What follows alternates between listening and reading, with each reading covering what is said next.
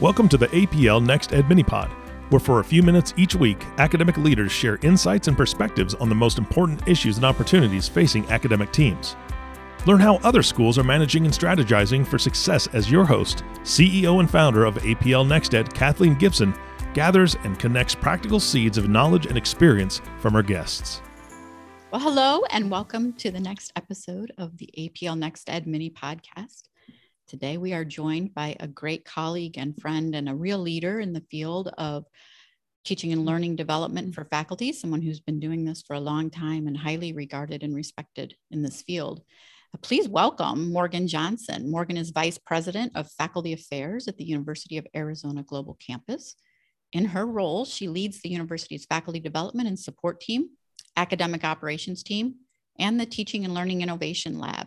As a passionate educator, Morgan has taught over 60 online courses in her career. Her research and consulting have focused on faculty management, teaching and learning, and academic operations. Welcome, Morgan. Thank you for being with us. Thank you so much, Kathy. Really excited to be here. Yeah.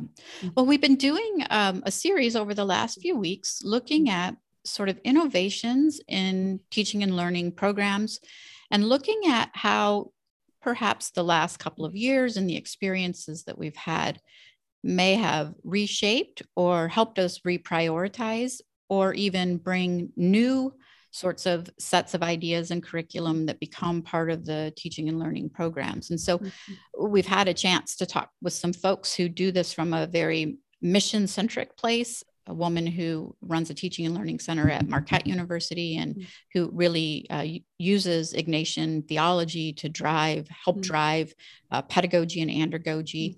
We've spoken with some folks who the diversity initiatives and agenda are really driving their teaching and learning programming and priorities.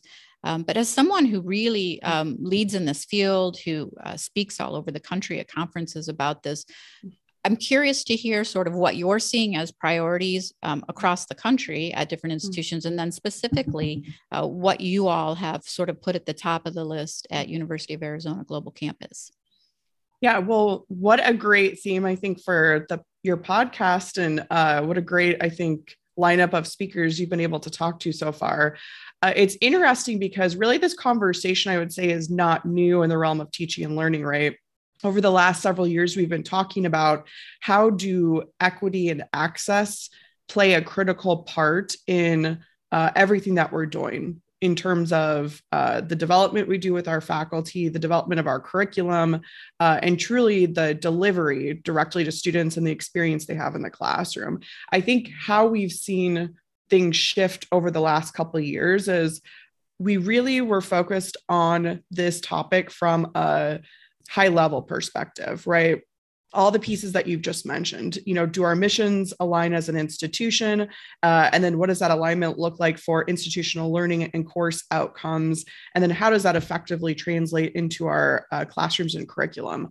That being said, I think where we've seen the shift happen is going from this high level kind of conceptual framework to now putting things into action. So day one, how are we training our faculty to ensure that delivery of curriculum and their interactions with students truly are providing an inclusive environment within their classrooms and for the institutions that they serve?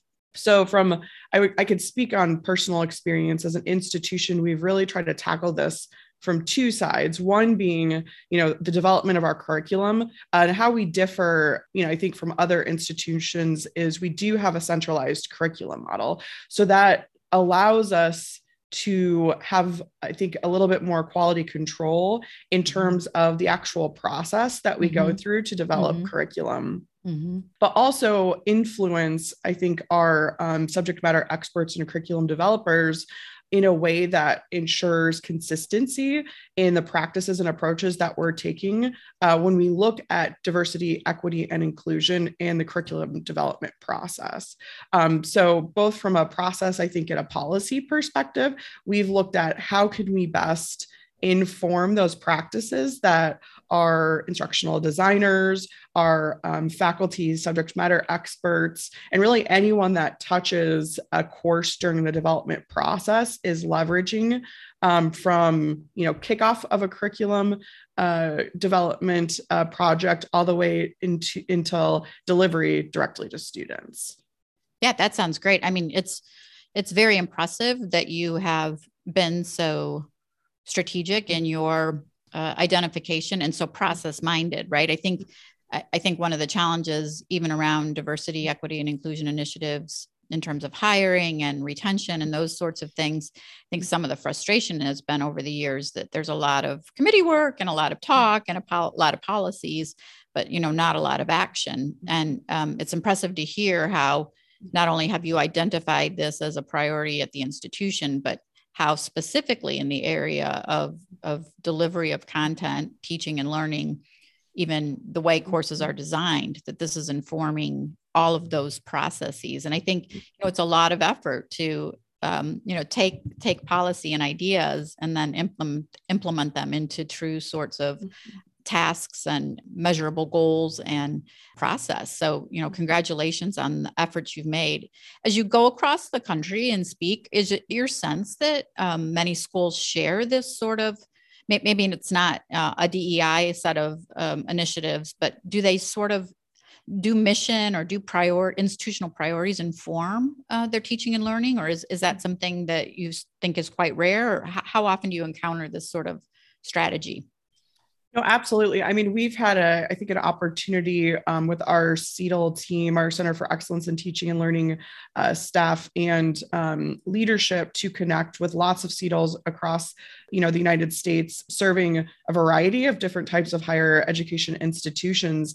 And that's often where the conversation starts, right? Where the core, I think, values of most CETLs are to represent the institution's mission and values within the work that they're doing. So that's why I say, I don't think this is a new endeavor for most CETLs that are working with, institutions to ensure that it's both the practical and then, direct application that they're seeing within the classroom. That being said, I think it's been accelerated, absolutely. And moving that, as you just mentioned, from committee work and policy to actual process and implementation, it's been great to see that accelerate over the last, 12 to 18 months. And I would imagine even schools that might not have the same sort of, certainly there are many schools that don't have centralized curriculum and who, maybe have a different sort of faculty culture where these sorts of directives have to be either raised out of the faculty or raised as a part of faculty governance. And I think, that's another set of, I'm reluctant to call them hurdles, but another sort of set of gaps to overcome or to get through before you can really start getting to the action that's going to really drive the change and drive the outcomes. So, again, I think it's shouldn't be underestimated how challenging it is. And, and most schools are very bureaucratic to sort of take those ideals and actually move them into action. I mean, that's impressive.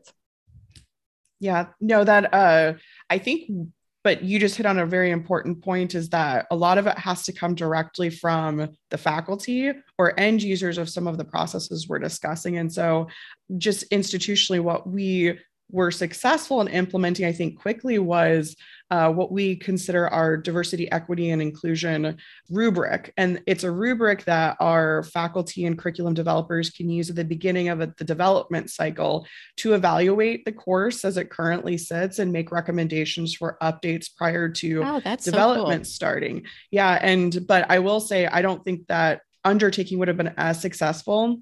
First of all, if there weren't many voices across all of our colleges and programs represented in the work to bring it from kind of ideation through execution. But additionally, it came from our faculty governance body as a starting point. They saw the need to implement something across the faculty body and a desire to be effective in the DEI landscape within our own institution. And so, in partnership, I think with several academic administrators and departments, they were able to successfully implement that. Yeah, so it sounds like it was a very robust collaboration among lots and lots of stakeholders. So, less a top down and more of a collaborative effort, each sort of doing their part, which is, again, I think, it's to be commended, because that's not always easy to accomplish. But I think, to your point, certainly if you have a faculty senate and you have leadership and staff and administrators sort of all bought into this as part of the mission, then it does make sense that everyone can come together and really try to deliver on the outcomes and the goals. Mm-hmm. Absolutely. Yeah, that partnership and collaboration is key. Yeah, for sure. So is your sense that, again, that you've seen I know that your suggestion is that this is something teaching and learning centers have been doing for a long time, is really sort of building out of the mission of the institution. Is it your sense that the last couple of years, either missions have changed or else there's been a new set of priorities established that maybe come organically out of the mission, but might have, new skills or new sorts of point of practice or even best practices associated with them? Yeah, I do. The other, I think, piece of this discussion that has been challenging historically is often efforts around diversity, equity, and inclusion haven't necessarily lived like within the same scope as the academic enterprise at universities. And so because of that separation, I don't think there was as truly, as we're seeing start to evolve now, the integration between DEI efforts and what that means within the classroom and between faculty and students, right? I think for campuses, a lot of that focus was with, employee to employee or institution to employee and kind of overall engagement versus living within the classroom, where I think we could all make the argument that's where the most important work is happening on campuses. So I think that's where we've started to see more integration between institutional missions around DEI specifically, and then the work that's taking place to ensure that's influencing and impacting teaching and learning.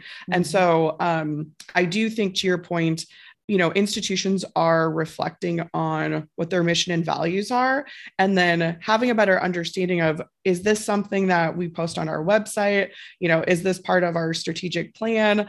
But really, how does this infiltrate the day-to-day work of everyone on our campus? And that's where we're seeing a little bit more, I think, alignment and connection, so that there is, again, more that kind of practical and application happening, within teaching and learning centers or work that institutions are doing to develop their faculty in particular.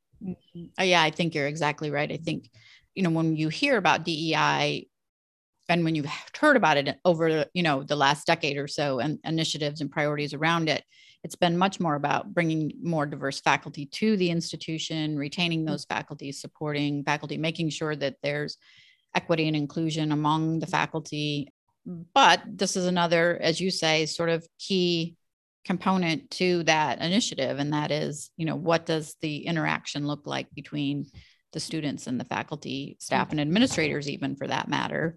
And how does that inform the way in which faculty and staff and administrators sort of show up professionally at the institution? Yes, absolutely. Do you see other sorts of priorities as you do your work across the country, or even at your own institution? I mean, you guys have done online for a long time and have a lot of technology expertise. And so I imagine that you were well prepared and have many resources, and that may be different for other institutions that haven't done a lot of that. But what other sorts of things, maybe including technology or besides technology, do you see as high priorities on a national level around teaching and learning support?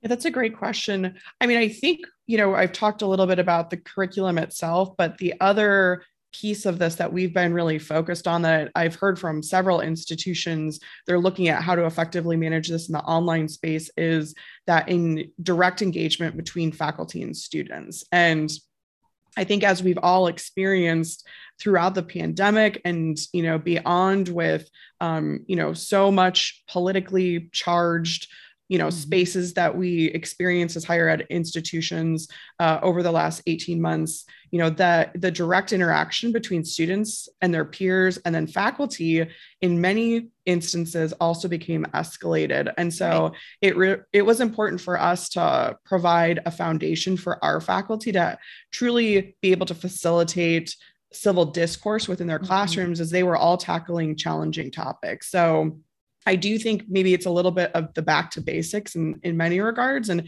how do you have difficult conversations with students, especially students that in an online capacity are representative of many different cultures, political backgrounds. And so that facilitation aspect was key for us as we started to dive into how do we effectively develop our faculty and provide them resources, I think was the other pieces. We heard from a lot of our faculty that they were feeling kind of on an island, which was already the case, right, as it was with the pandemic. But, they were dealing with challenging situations they maybe had never had to deal with within their classrooms prior to that. Yeah, I mean, I've had colleagues that I used to teach with who were very seasoned, amazing, kind of award-winning teaching faculty who really just threw their hands up. I think particularly with cancel culture and some of these things, they were really at a loss of, I don't know how to show up anymore. I'm afraid. My intention is not to offend. My intention is not to, but how do I, after 50 years of teaching, how do I show up? And this isn't necessarily a reflection on whether or not these sorts of things are good or bad, but it's the reality for a lot of faculty that it's a politically charged environment. It's a different kind of student. It's a different kind of world we're living in.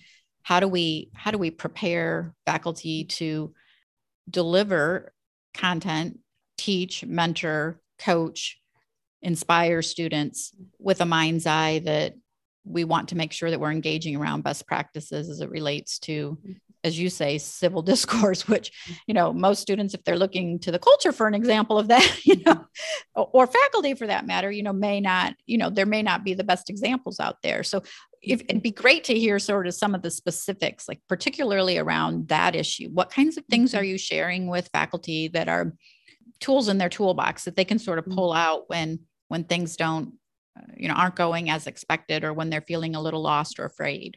Yeah, that's, I feel very proud, I think, of some of the work we've done in that particular area. First, I think we try to establish a community within our faculty to ensure that they had a space to discuss some of the challenges they were experiencing and hear from other faculty members how they were working through that. So we established really kind of community discussions where those types of topics were, how do you facilitate a discussion around maybe a topic that right now is more challenging to facilitate? And, it was great to see that. I think the just maybe relief a little bit that faculty had in coming together with one another and having those conversations. And from that, we were able to really source best practices that they were sharing. And I think one of the best practices that, we've tried to transition to or focus on, I should say, within a lot of our teaching and learning development is that reflective question, right? In discussions that faculty are engaging in with their students, of course, always providing their own expertise, but also taking a step back and really letting students lead conversations in online discussions a bit more than they maybe historically have. We also developed, I would just say, to your comment about a toolbox, a community of resources that were both developed within our own CETL, but also we provided the opportunity for faculty to submit resources on their own that they had found externally that they were leveraging. And I think, one of the greatest things is we all are going through this in higher ed at the same time. Lots of institutions have started to choose to make resources open. So we were able to also look at, some of the best practices and expertise coming out of other institutions and how they were managing some of these conversations and the framework in which they were leveraging with their own faculty and staff from a teaching and learning perspective, and provide that and apply those to our own development priorities. So almost like open source sorts of resources. That's great that there's this sort of sharing and collaborating even among schools that might be competing with each other for the interest of the students. The next question kind of brings me to the student, and I'm curious. I mean, one of the things that I often thought about when I first got into teaching, it struck me that teaching and learning seems so transactional when I first started teaching compared to, and maybe I'm just reflecting on an ideal that was my own, maybe I wasn't as curious and as good a student as I thought I was in terms of just kind of showing up and ready to do my part of learning. What have you been able to offer faculty as a way of sort of coaching their students into what their responsibility is in the classroom as it relates to the mission of the institution, as it relates to best practices for respectful civil discourse, as it relates to just being in a learning community and how your institution expects them to behave, or this faculty, the particular faculty expects the group to behave. Have you found some best practices around that? Is this a topic that comes up? Is this a resource you provide? Yeah, absolutely. It is a topic that comes up. I will say, I think we were maybe better prepared in this area being fully online from the start of the pandemic. So we already had established, what do those student expectations look like? And clearly from day one of a student's first course, provide information to them on, what does it look like to interact with your peers and your instructors, and essentially show them what those modeled examples of, we don't reference it directly to students as civil discourse, but, respectful interaction where we want you to challenge, your peers and your faculty members. That's the whole purpose of these types of conversations and discussions. That being said, there is a respectful way to do that. And, here's our student really rights and responsibilities is how we reference it culturally within our institution. And so because that framework was there, I do think that our faculty were comfortable and have been comfortable in referencing that and also pulling that into their own guidance directly to students as they establish expectations for their classrooms. Mm-hmm. Is it your sense, are these included in the syllabus, or do you have this in, is this language that faculty can add to their syllabus, or do you include it in a kind of a shared syllabus? Yeah, it's part of our, what I would consider kind of standard centralized information in all of our course shells. So as part of every course, we have a, student policy section that includes, information taken directly from, for example, our university catalog, but also just best practices in managing, their interactions within their own classrooms. Mm-hmm, mm-hmm. And have you had feedback from faculty, or, as you've been a part of these foray on where these communities can get together, is it your sense that the students are respectful of these? Are they embracing, I guess, they're sort of part of the deal, or they're part of the bargain, which is to, show up engaged but also show up in a way that is respectful. Is this a big issue, or? I would say not for us. I mean, that being said, there was so much, I think, that happened during the pandemic, as we've also seen the shift in DEI focus, that, it's kind of hard to, in some ways, separate maybe what some of the manifestation inside our classrooms were about students just, having a challenging time with life, versus where maybe some of these more challenging conversations, were coming to fruition between our faculty and students. That being said, I think one of the areas we've really focused on in our faculty development and support over the last 2 years is really being an empathetic educator. And so because of that, I do think that faculty also were more likely to even take a step back, right? When they were dealing with a challenging situation, to try to reflect on what is the student going through and potentially what resources do I have to provide them. This might be happening in my discussion, but it's probably not really related to my discussion. Yeah. I mean, and great perspective to have in any context in the world we're living today, but certainly in a classroom where if you want learning, there has to be a sense of safety and community and respect. I want to switch gears a little bit and ask if there's also interest, again, as you come across other teaching and learning centers or directors or folks who are similarly writing and thinking about work in this field, the brain science. I mean, it seems to me as I look at the neurobiology, the neuropsychology, the sort of understanding of cognitive function, cognitive process. I mean, I always laugh because I think so often the science bears out like what people saw through observation, and I think that could be true in how we learn and best practices for teaching. But is there a focus or is there interest, do you think, among folks like you who are researching and writing and speaking about this around that and how we help faculty understand sort of the process of learning from a brain perspective, right? I mean, we have scans now and we know much, much more. First off, I guess the question is, do you see interest in this? And is there a conversation about this? And then secondly, what sorts of things are we learning that maybe are having an impact and might revolutionize a classroom?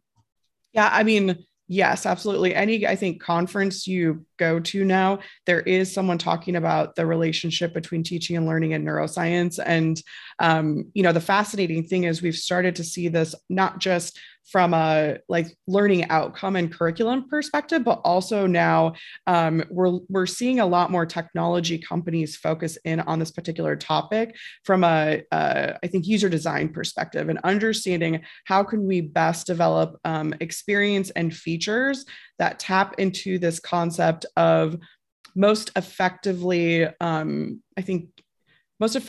delivering teaching and learning in a way that taps into kind of what those ultimate outcomes we are looking for students are. Most recently, I have to say, I saw a presentation from D2L that focused on this concept. So I do think it's going to be more pervasive within the teaching and learning community over the next couple of years. Again, not just from a curricular development perspective, but also from a technology development perspective. So are you talking about things like awards and sort of understanding the dopamine and the serotonin effect of, being successful or being heard, or are those the kinds of things that you're hearing? Yeah, that's absolutely one area I think that folks are focused in on. And to your point, right, that gamification aspect is not new by any means. No. But from a teaching and learning and in particular curriculum development perspective, especially for institutions that do have more centralized models like our model, there is that opportunity to look at how this then is aligned across programs, across curriculum, or particular, I think, disciplines even. And that's where I think we're starting to see more interest. Are there other things that you can point to besides sort of gamification and technology moving this direction? I don't know, maybe it's something that was surprising about what the neuroscientists have found about learning. Maybe again, it helps inform an understanding of what the student's responsibility is in the process, right? I mean, I think when I studied pedagogy and andragogy 100 years ago, it was sort of about imparting something that somebody memorized and regurgitated back. And, then we learned, no, that's really not learning. What, learning is really about bringing it in and processing it and applying it and thinking about it in lots of different contexts in a repetitive way. And so we were doing things a little bit differently, but I'm curious, has anything sort of come out that you were like, wow, this is interesting, or this isn't what I thought, or? Well, it's fascinating because I think one of the ways we're rethinking kind of our experience right now is directly within our discussion boards. And truly, I think for many institutions from an online perspective, a discussion experience now is not that different than it was 20 years ago. And so I think there's been a lot of focus from a technology perspective at how do we really get at more meaningful discussions directly between faculty and students through media, let's say, or kind of add-ons to that discussion experience. We just recently started working with a vendor who's looking at, how do we rethink discussion board experiences from day one, really, of a course, so that it's a continuous conversation and discussion. It's student-led, right? The faculty member is there to provide expertise, to probe students, to help kind of guide conversations that maybe get off track. But how do we also integrate AI into that experience so students have really at their time of need some more direct support for challenging topics that they're thinking about and they're trying to articulate in these conversations? And we've done a pilot with a couple of vendors. And I think one of the aha moments, as you were asking, is the rigor of discussions that are student-led through some of the new technologies that are coming out. It's just so impressive to see. And truly, at the end of the day, faculty taking a step back and spending less time really in areas where maybe historically they have spent time in discussions before. So, oh, interesting. So really allowing this forum to exist as part of what the community can learn from each other, yet less directed by the faculty. Yep, absolutely.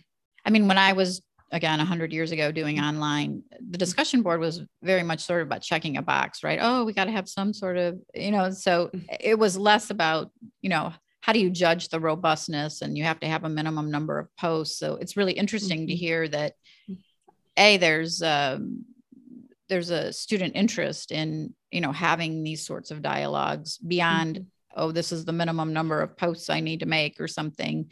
And that they're really driving the conversation. And, I would imagine the AI and the cognitive research are probably driving how you make a discussion more robust, which is cool too.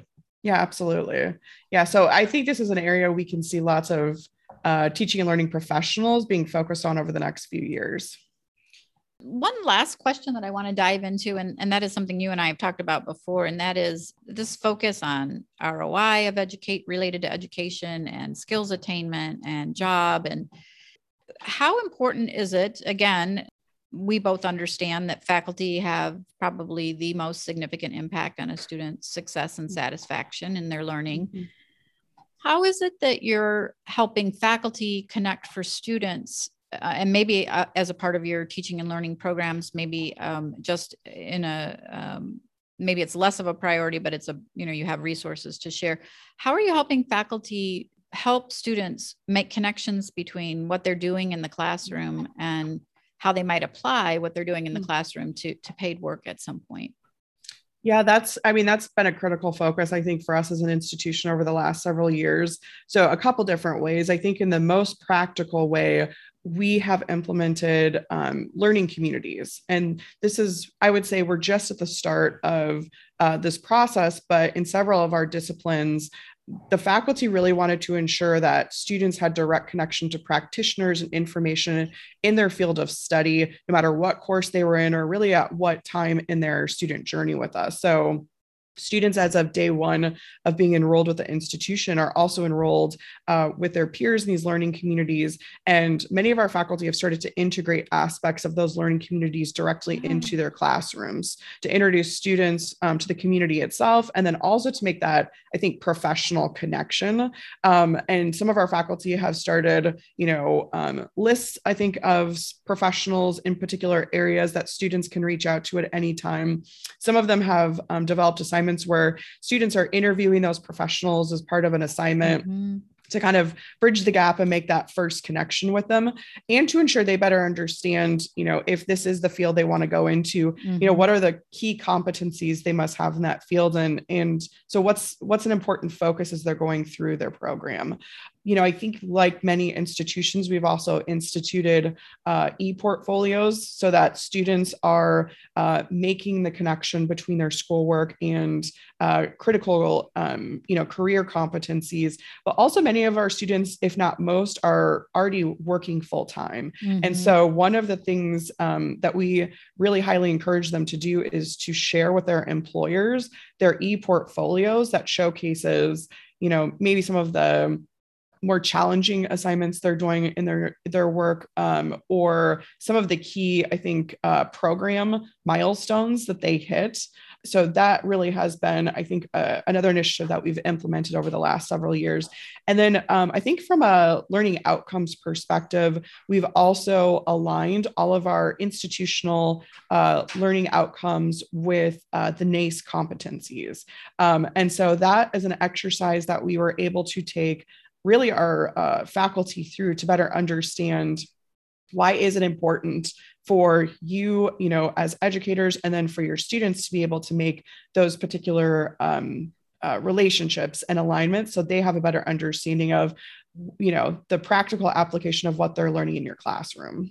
Right. So they can go out and speak to an employer in a language that the prospective employer understands, right? I mean, absolutely. Speaking not just perhaps in student learning outcome language, but in, market language for skills and aptitudes that are required by a particular job or a particular profession. So it sounds like you have lots of resources for faculty who are interested in being this resource and this guide and this coach in helping students understand how to make those connections. And then also, maybe even to begin to think about, although if you have a lot of adult learners, I'm sure they're already thinking, but sometimes in the case of non-traditional learners, especially, I think, there's a sense that there's going to be, the work life is a long time off. And so I think, making sure that you're talking about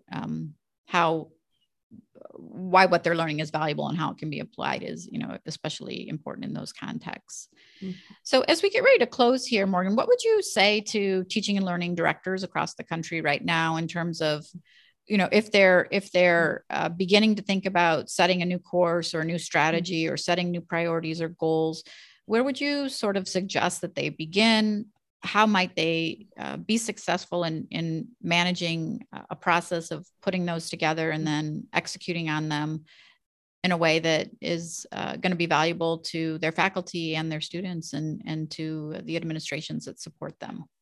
Yeah, well, I think you've mentioned previously, right, the integration of mission and values into those key priorities are critical, and they can't be standalone either. I think one thing, we've always tried to do is, for example, with DEI efforts, that's not an effort in and of itself by itself. It's integrated into every single priority that we have as a CETL.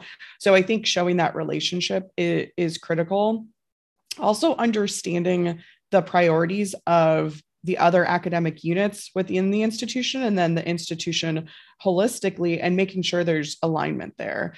Because I think that's how, right, we as, teaching and learning professionals can pool resources with other leaders and ensure that, we're working in partnership and collaboration the same way. And I mean, I think in particular for teaching and learning leaders, that direct partnership with your academic deans and program chairs is so critical in achieving, your goals for the institution.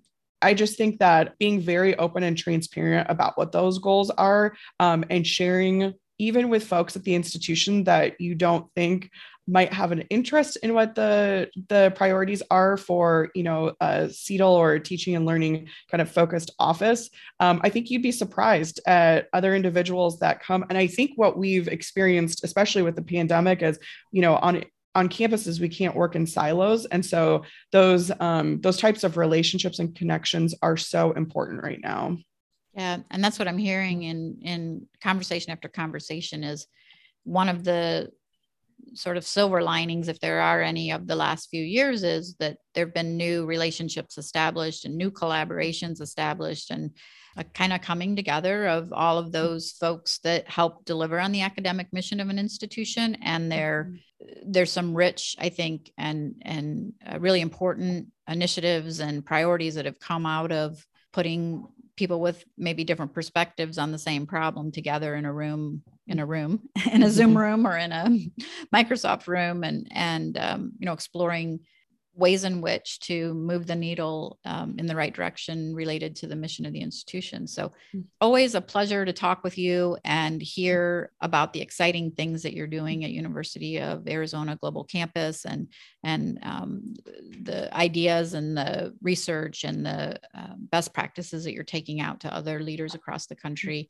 Thanks so much for sharing. I know our audience is going to derive a lot of value from hearing from you today, and from hearing not only about these practical sorts of things, but how even in sort of change management and process, how you've navigated the important role and the important responsibility of the Teaching and Learning Center, and sort of interwoven that within and betwixt and between all the other departments and groups that are helping to serve faculty and students across the campus. So always inspiring to hear from you. Thank you so much. We really appreciate it. Keep up the great work. Keep sharing what you're learning, and we'll all grow and learn as we work together and as we collaborate. So thank you so much. Thank you, Kathy. Always a pleasure. Yep. Take care. Thank you. Okay. I hope you all enjoyed this time together as much as I have. You can find the APL Mini Pod and subscribe on Apple Podcasts, Spotify, Amazon Music, and iHeartRadio. You can also visit aplnexted.com. We hope you enjoyed this episode. Thank you to today's guest, and thank you to you, our listeners. You can find out more about our guest in the show notes. We hope the APL NextEd Minipod is a helpful resource to you and your teams. Please be sure to subscribe to this podcast and share it with your colleagues. The APL NextEd Minipod is brought to you by APL NextEd, the leading academic operations platform helping academic teams connect and collaborate in one place. To learn more about how APL NextEd is helping schools streamline academic operations, visit aplnexted.com.